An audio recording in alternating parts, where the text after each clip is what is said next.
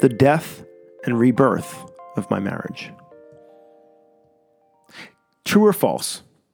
It's healthy to have frequent conversations with your romantic partner that put the future of your relationship at risk.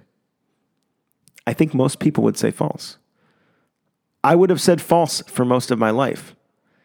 In fact, not only did I think it was unhealthy, but I judged those couples as not right for each other, scared to separate and not knowing what they want. Today I have a completely different story. Before I tell you how all that changed, I'd like to tell you about the inscription inside my wedding ring. Paula and I have never been shy when it comes to talking about death. So whether that's our own physical deaths or the death of the relationship, we always welcome the conversation. We never really appreciate how sudden death can be until we experience it. And Paula brought that wisdom to our relationship after her first husband died in a car accident. We believe that being present to the end of our relationship allows us to experience it more fully today. When we considered what to inscribe in our rings, we chose a phrase inspired by a story in the 10-day Vipassana meditation course. This will also change. In one sense, it's a strange thing to put on a wedding ring, which to most people is a symbol of an unchanging bond. But to us, this will also change is a perfect reminder of how to have a fulfilling relationship. We allow for constant change. We're changing all the time anyway, so it's our choice to either resist that change or allow it. It's because of this we often have conversations that put the future of our relationship at risk. We don't do this from a place of manipulation or threat. We just honestly want to acknowledge when things really aren't working. And transitioning our partnership from romantic primary partners might be something else that would be good for both of us. We don't know, but we talk about it. In the 4 years we've been together, we've had these types of conversations often. I'd say once or twice a year. And I've noticed something important. Death and rebirth is essential. So far, we haven't seen the literal death of our marriage, but that doesn't mean we haven't experienced death. The death of dreams, death of hopes, death of expectations, death of a proposed future.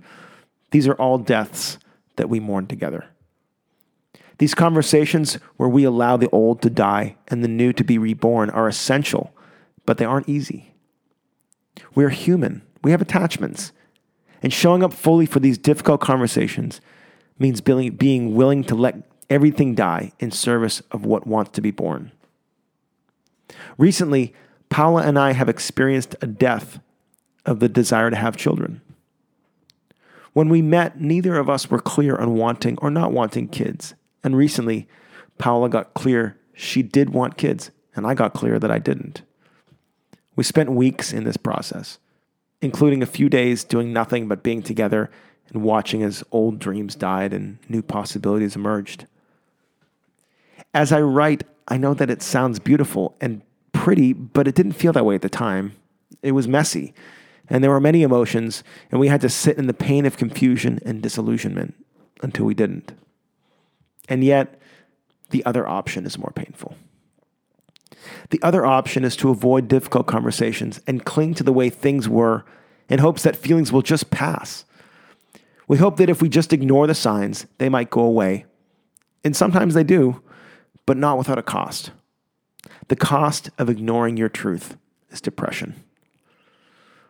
While I had many feelings in recent weeks when talking to Paula about our future without kids, I never felt depressed.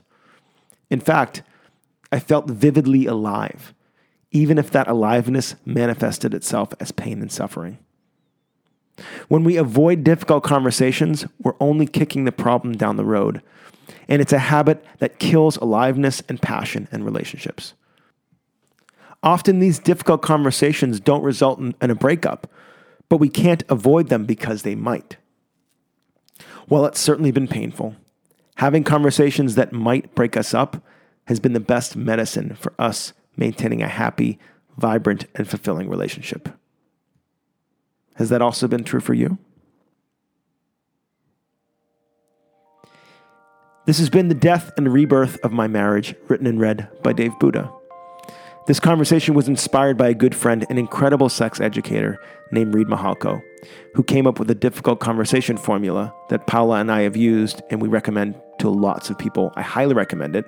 So to find it, go to buddhism.com/rebirth and you'll see this article. Scroll to the bottom and there's a link to the difficult conversation formula on his website. It's brilliant. It's helped us with a lot of how to communicate things when it's hard. So if you enjoyed this podcast, please leave us a review on iTunes. That would really help get it out to the masses. And until next week, thanks for listening.